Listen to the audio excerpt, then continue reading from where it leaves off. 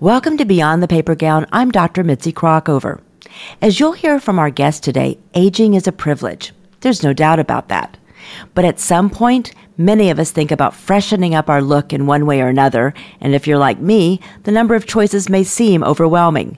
So imagine my delight when I had the opportunity to get all my questions answered with a renowned dermatologist, and I can't wait for you to hear as well. In today's episode, we'll be discussing the latest advances in the world of cosmetic dermatology, including popular treatments like Botox, dermal fillers, chemical peels, laser therapy, and more. We'll explore how these treatments work, what benefits they offer, and what some of the downsides might be as well. We'll also talk about the special concerns for women of color, as well as how to choose a practitioner to get the results you're looking for.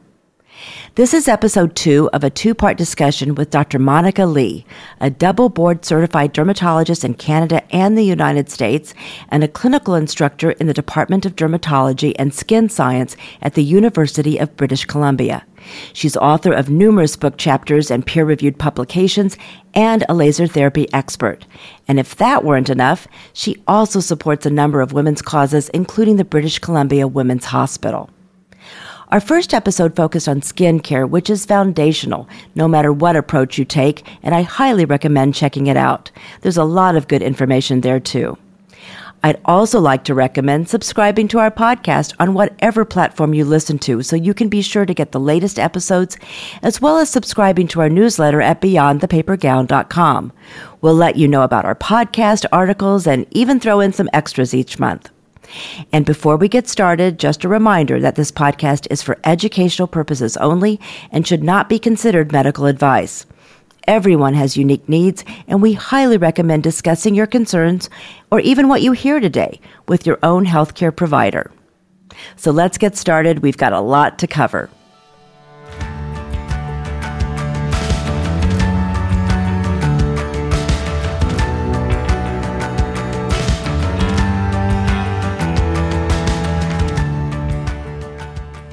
I've heard that perhaps, I don't know if this is a rumor or a recommendation, that the younger that you start in terms of doing certain treatments, the more effective they are. Is that true?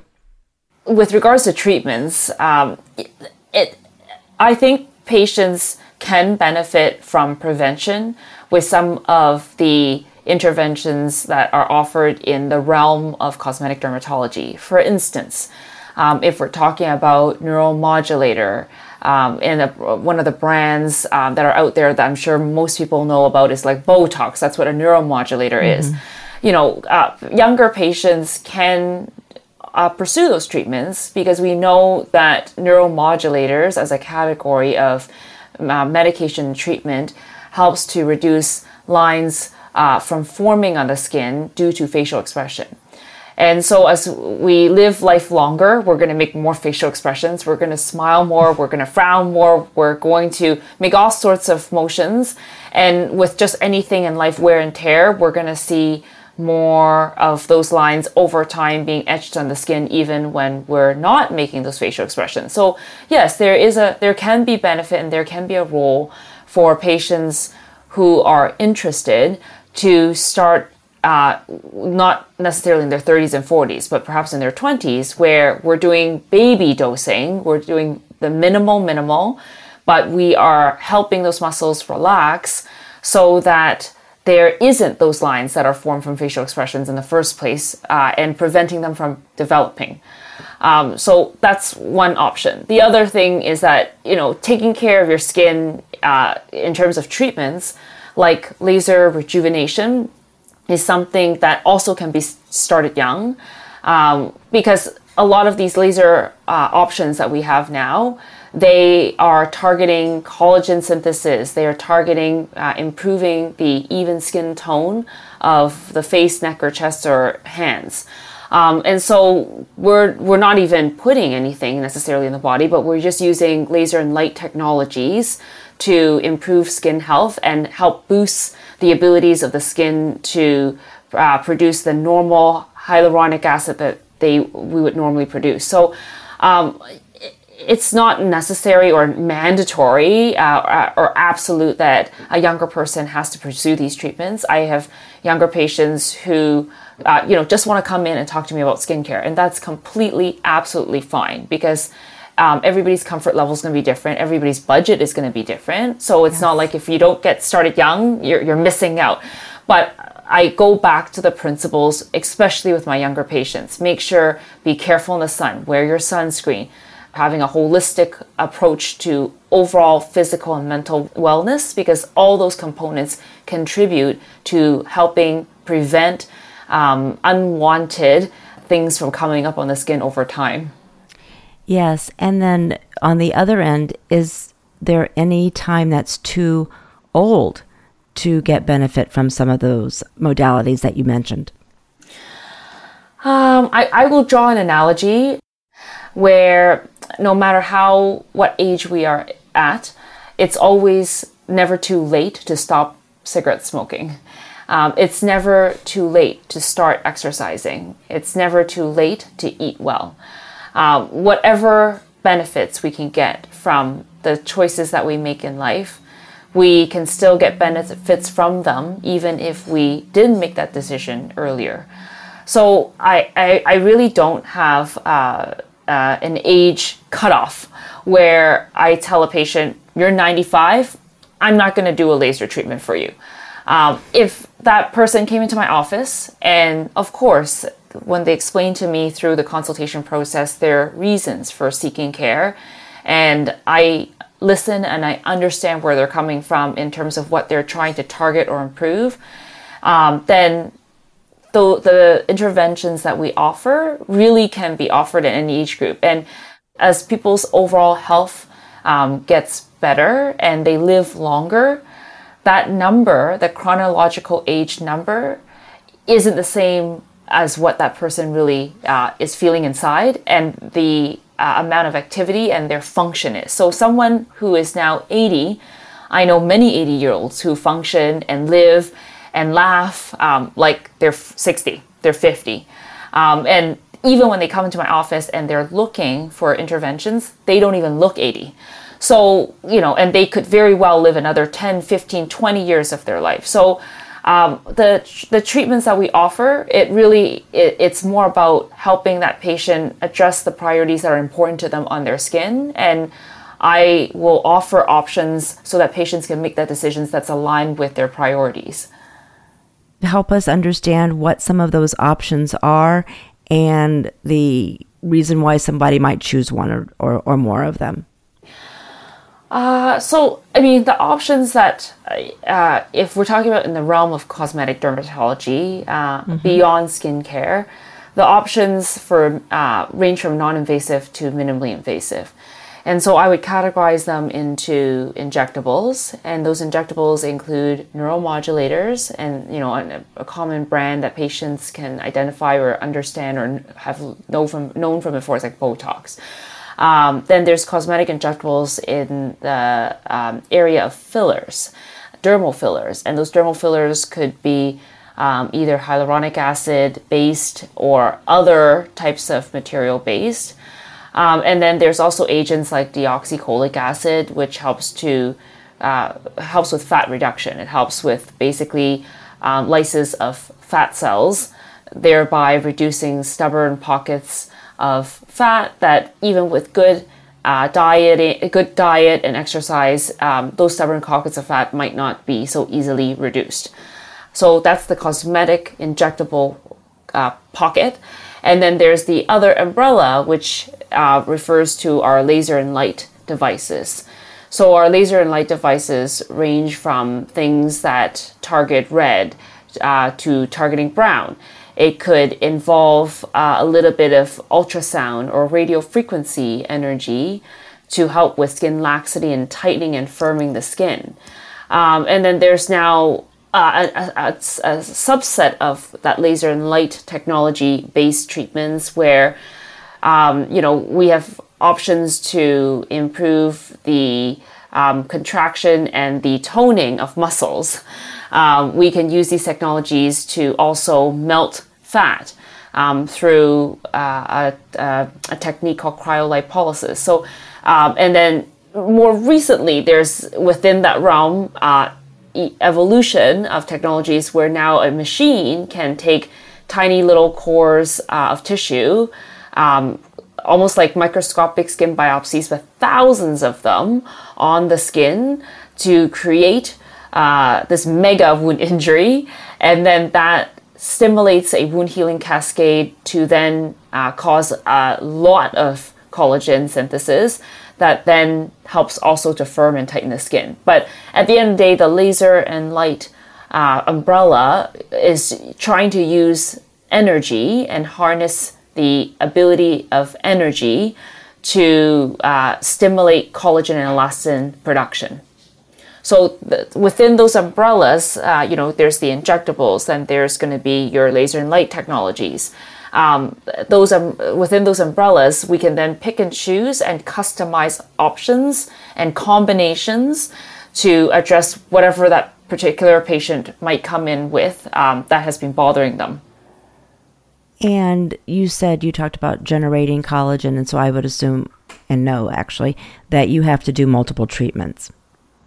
Of course.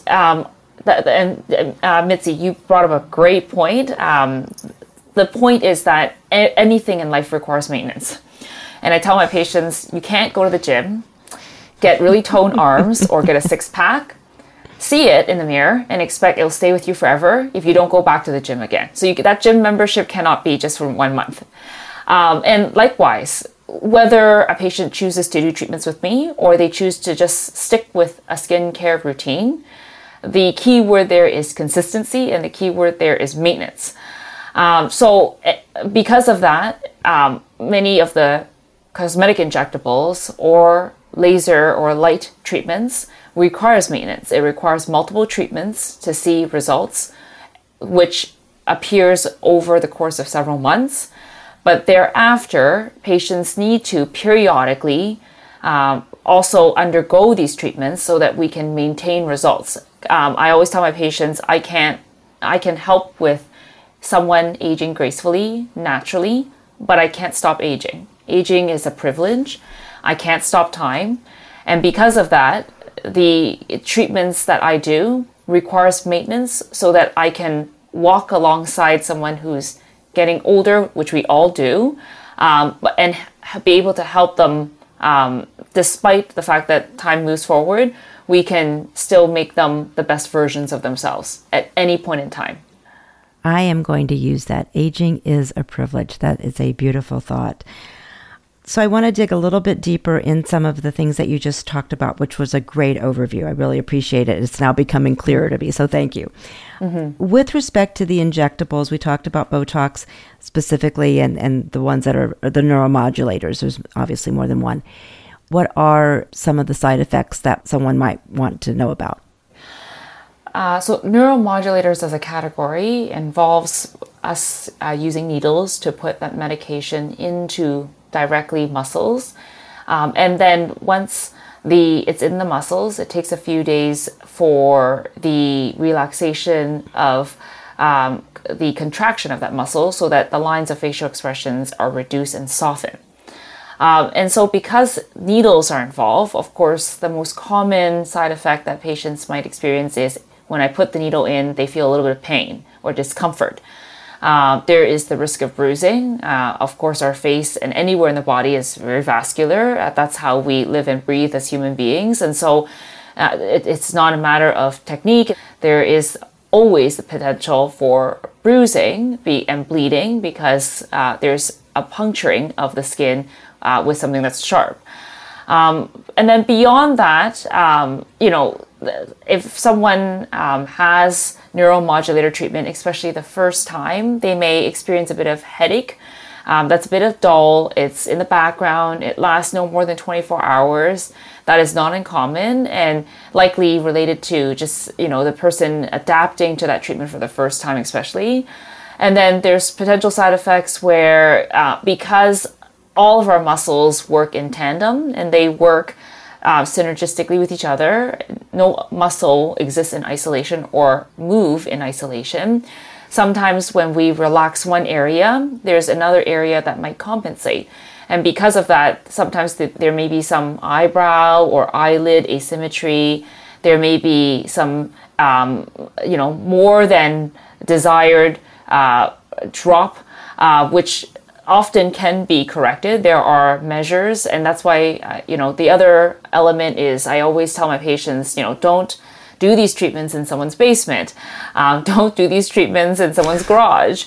Make sure you go to someone who is, in my specialty, board certified, that they know what they're doing, because it's not just a matter of delivering these treatments, which are medical treatments at the end of the day, but that they know how to handle, they can recognize any side effects that come up, and they can then manage it appropriately and provide the right hand to help that patient go through that process. But those are some of the more common side effects I always inform my patients about, so that they can make an informed decision and there's no surprises. But they're not, especially with asymmetry, they're not common side effects. And then with the fillers, in addition to those side effects that you talked about with respect to the actual injection, anything that our listeners need to know about those? Okay, Mitzi. So you you asked a great question, because again, it goes back to the fact that sometimes it really scares me as a physician, as a dermatologist, to know that patients they go for treatments sometimes based on marketing, or based on social media, or based on pricing, and at the end of the day, these are still medical treatments where, for the most part, the majority of the times, there's no concerns. Patients are happy, the physician's happy, which is great, and everybody has great outcomes. But it's always the rare time or uncommon time where a problem happens. Then it's really important to see someone who is knowledgeable and experienced. And pertaining to filler injections, it's particularly important because rarely there can be side effects. I mean, filler material is a gel. And that gel-like material, when it's put into the face, whether it's for cheeks, temples, lips, chin, or other areas, the gel material, if they get into blood vessels, it's like plumbing. If something is clogged, it's not going to allow for flow. And if that blood vessel that's clogged happens to flow to the eye, the brain, or to the skin, unfortunately, though rare, there can be the side effects of blindness, of even stroke, of skin breakdown or necrosis, because there's no oxygen supply. And so, when I see my patients in consultation and I bring up these side effects, they're like, I never knew this. We do our best not to run into these issues, but patients need to fully be informed that these treatments are medical in nature. These are potential side effects, the ones I mentioned, and be fully aware of them, and trust that the person they end up deciding to see to undergo these treatments are also fully aware of them, so that they can then manage appropriately if these problems do arise. Sure. And then, short of that really dramatic example that you gave, my understanding is that you can sometimes get an uneven result, for example. Mm-hmm. Yeah, so, the more, I guess, common potential side effects of filler treatments, yes, Mitzi, you're correct. There can be some asymmetry. Sometimes there can be, some bumps that we can feel under the skin. They can sometimes come up months later after an injection. The full cause of why this happens, we're still, the understanding of it is still evolving. And I always tell my patients, I am conservative. We can always start by doing a little first. And then once the results settle in, you can always come back and we can always add more. And if, yes, there may be a bit of asymmetry once the swelling post-treatment, which is common, and that's seen almost often in most patients, subsides. If there is any tweaks that we need to do, if we need to add more, then come on back and I can then adjust accordingly. That seems like a very sane approach. And so I think that's really important. I didn't mean to scare anybody, but I think it's really important, as you've so well articulated, that you really do need to consider all of this as you're making your decision. Moving on to laser, give us kind of an overview of the kinds of laser, the downtime, and what individuals should consider as they're making their choices on that?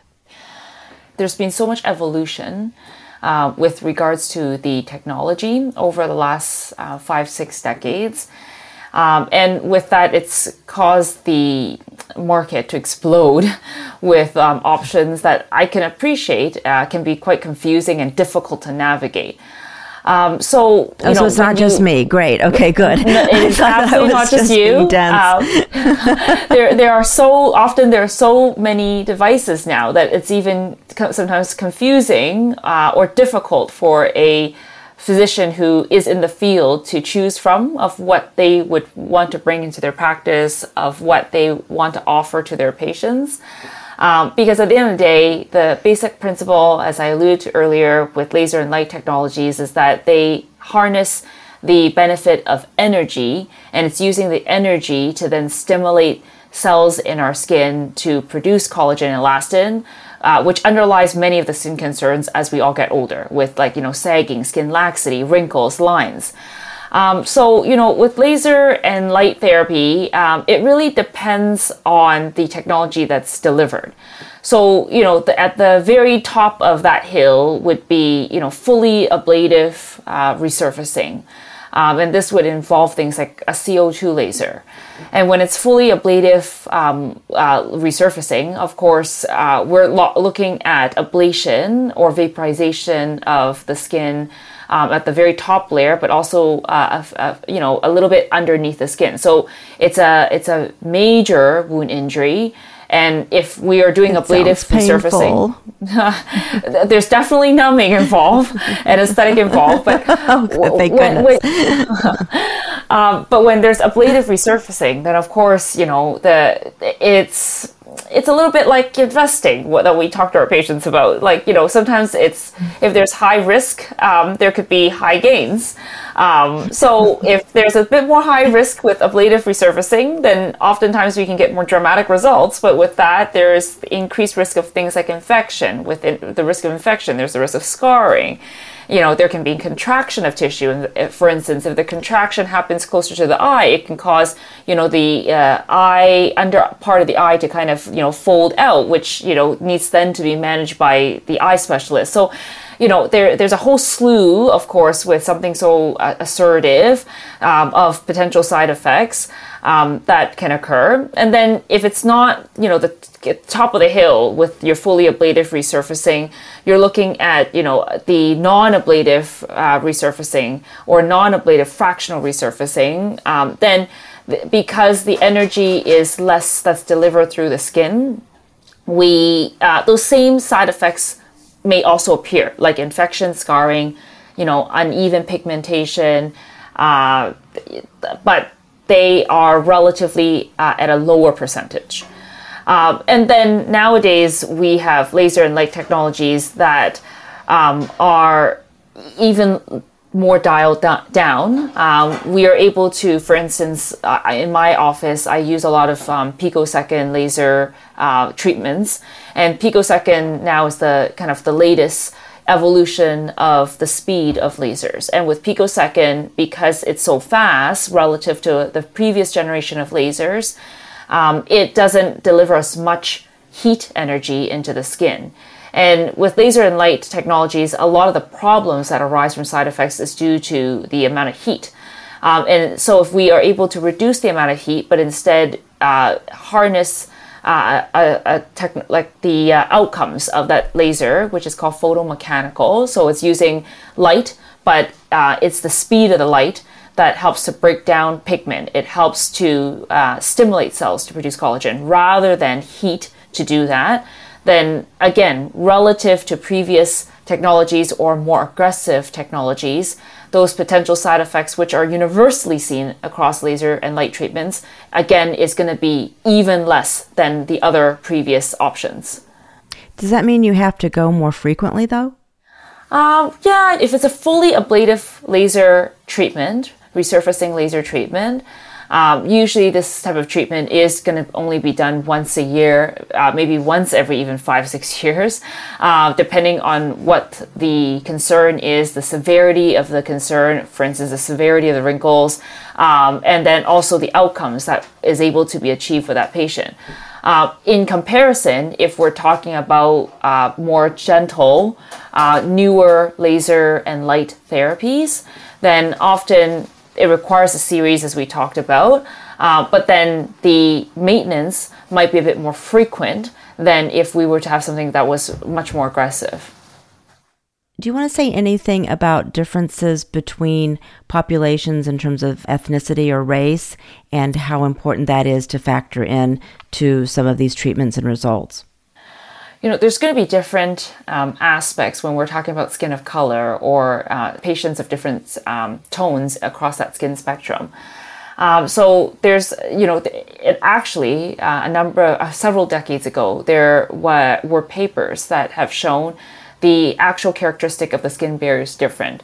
If someone was Black, they have less ceramides on their skin. And many patients of Asian descent or Asian background often will also report more sensitive skin. And so understanding these characteristics of the skin barrier helps us determine perhaps what ingredients to recommend to our patients as part of their products to kind of help with those deficits or help with those concerns. So if it's a Black patient or a Black woman, and we know that the ceramides are in less concentration, we may recommend a moisturizer or a cleanser that has ceramides added to it. Whereas for a patient, ceramides? Ceramides are ceramides are basically a component of the skin surface. It's a component of the stratum corneum, which is the top layer of the skin. And in fact, it can be up to 50% of the composition of the stratum corneum. And ceramides are basically an ingredient that is, it helps to keep the bricks and mortar model of what we know microscopically is in the skin. And that bricks and mortar model is important to help keep out microbes, allergens, irritants, but also to retain our own moisture at the skin surface so that the skin is supple. So ceramides can be an ingredient that's actually additionally added into a product and to help replenish or to restore what would be the normal concentration that we want at that skin surface to be able to have a robust physical barrier. So we can cater or curate certain product recommendations based on what we understand about the skin characteristics. That there's one element of that. The other element is that, in skin of color patients, we talked about side effects earlier with different treatments. And in skin of color patients, inherently, inflammation, treatments, compared to someone who is less richly pigmented, they are more likely to develop unwanted pigmentation afterwards. So when we select our treatments, we have to be mindful of that. We have to be, maybe adjust our laser setting so that it's milder. We have to maybe, when we inject, neuromodulators or fillers, we try to not minimize the number of insertions of the needle so that we don't puncture and cause inflammation in the skin. So there's that element as well. And then in skin of color patients, there's going to be concerns and issues that are more disproportionate in that population than, say, patients who are less richly pigmented. So, for instance, acne, something that is so common in our society, and acne certainly can affect women over 40. Acne can leave marks, it can leave redness, it can leave brown, it can leave scars. And in skin of color patients, these sequelae or unwanted outcomes of acne occurs more often than in less richly pigmented individuals. So patient priorities coming in for what we as dermatologists can help them address is going to also differ because of what we see on their skin due to the fact that they are of different ethnic makeup.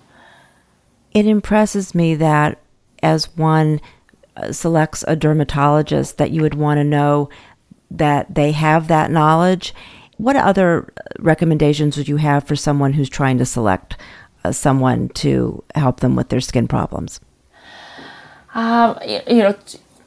When the relationship between a dermatologist and a patient really I consider as a long-term one.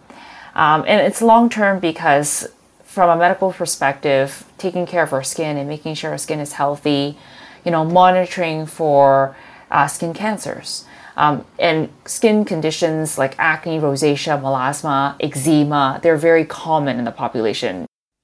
People have skin concerns periodically. So there's that medical element and partnership with a dermatologist to manage that. Then there's, of course, the cosmetic aspect, where it could be a lump or bump that someone doesn't like and they just want it removed safely and effectively. Or we're now talking about globally trying to, improve the confidence of an individual, trying to, help them restore and bring the best versions of themselves out. So because of that long-term relationship, you really need to find a dermatologist that you trust and that you jive with. Sometimes that's why it always starts with a consultation. And by talking to that individual, you would know if they can be aligned and they can help you select treatments that are aligned with values, perspectives, budget, everything. And choosing that board certified dermatologist is really important. There's a lot of years of school, Mitzi, as you understand, to become a physician, to become a specialist, because a dermatologist is a specialist in the field. It takes many years of school, and even after that, there's lifelong learning that as physicians we all engage in. So we never stop learning because there's always advances. There's always evolution of medications and treatments and science. And so, having that board certified dermatologist and knowing that they're committed to continuing to improve themselves and improve in what they can offer to a patient, and having that confidence that they can do that, and they do that, I think that's all important selection criteria for a patient to know that the person that they ultimately choose can address and have their best interests in mind. Earlier, you talked about plastic surgery and dermatology. And so I think it's understandable if you decide that you want to have a facelift or something more quick in terms of results, that might be a choice. But a number of plastic surgeons are also doing some of the aesthetics that you've talked about. So how do you make that decision? For dermatologists, we're specialists of the skin. We understand the characteristics and the basic science of the skin as an organ. And because of that, when it comes down to discussing skincare, when we're talking about skin quality, skin health, this is the core of what defines our specialty. And in contrast, when you talk to a plastic surgeon or you talk about plastic surgery, they are looking at reconstruction. They are surgical. They correct and improve concerns patients have by adjusting tissue and suturing. So the approach is different, and the concerns that we each target are different. We can work often in synergy, and I have a number of plastic surgeons in the city who we share patients for different concerns, and that's totally fine. But at the end of the day, the decision for that patient to go, if it's the exact same thing, say it's a laser treatment and it's offered by a dermatologist versus a plastic surgeon, first of all, ask if it's the dermatologist or the plastic surgeon actually performing the treatment, because there may be offices where they delegate that treatment to a secondary provider, like a laser technician or an esthetician. So even though you are going to the dermatologist or the plastic surgeon's office, you're not actually getting the treatment done by them, right? So that's one element. But at the end of the day, it's that, it's always okay to get an additional opinion. It's always okay to go through a number of consultations before deciding what a particular specialist has to offer, and also how that person jives with you, how that person resonates with you, and is able to actively listen to your concerns and address it. And that decision is a very individualized one, and I don't think there's a right or wrong between either specialty. That's helpful. Well, Dr. Monica Lee, you have given us so much of your time. I'm so appreciative of it. So before I let you go, what did I not ask you that you think is important for our listeners to know or understand? So first of all, Mitzi, again, thank you for having me.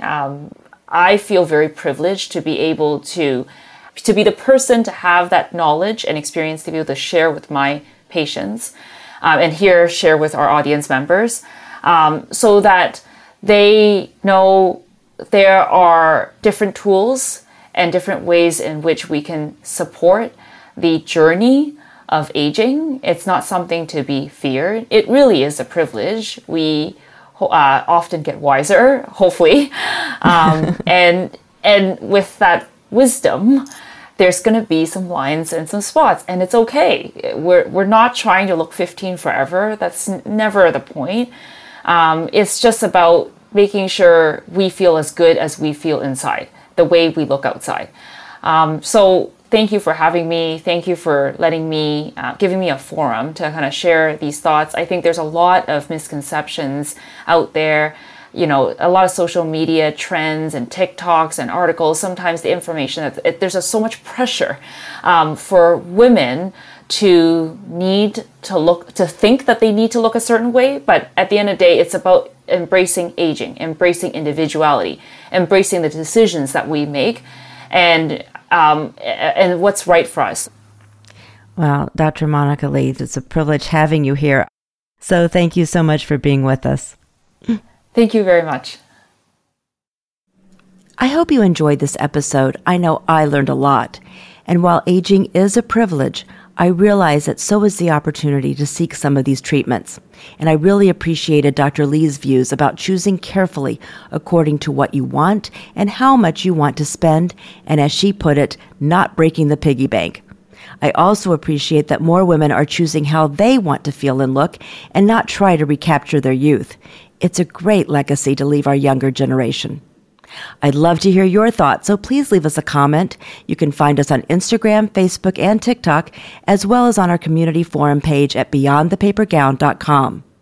As always, thanks for listening and be well.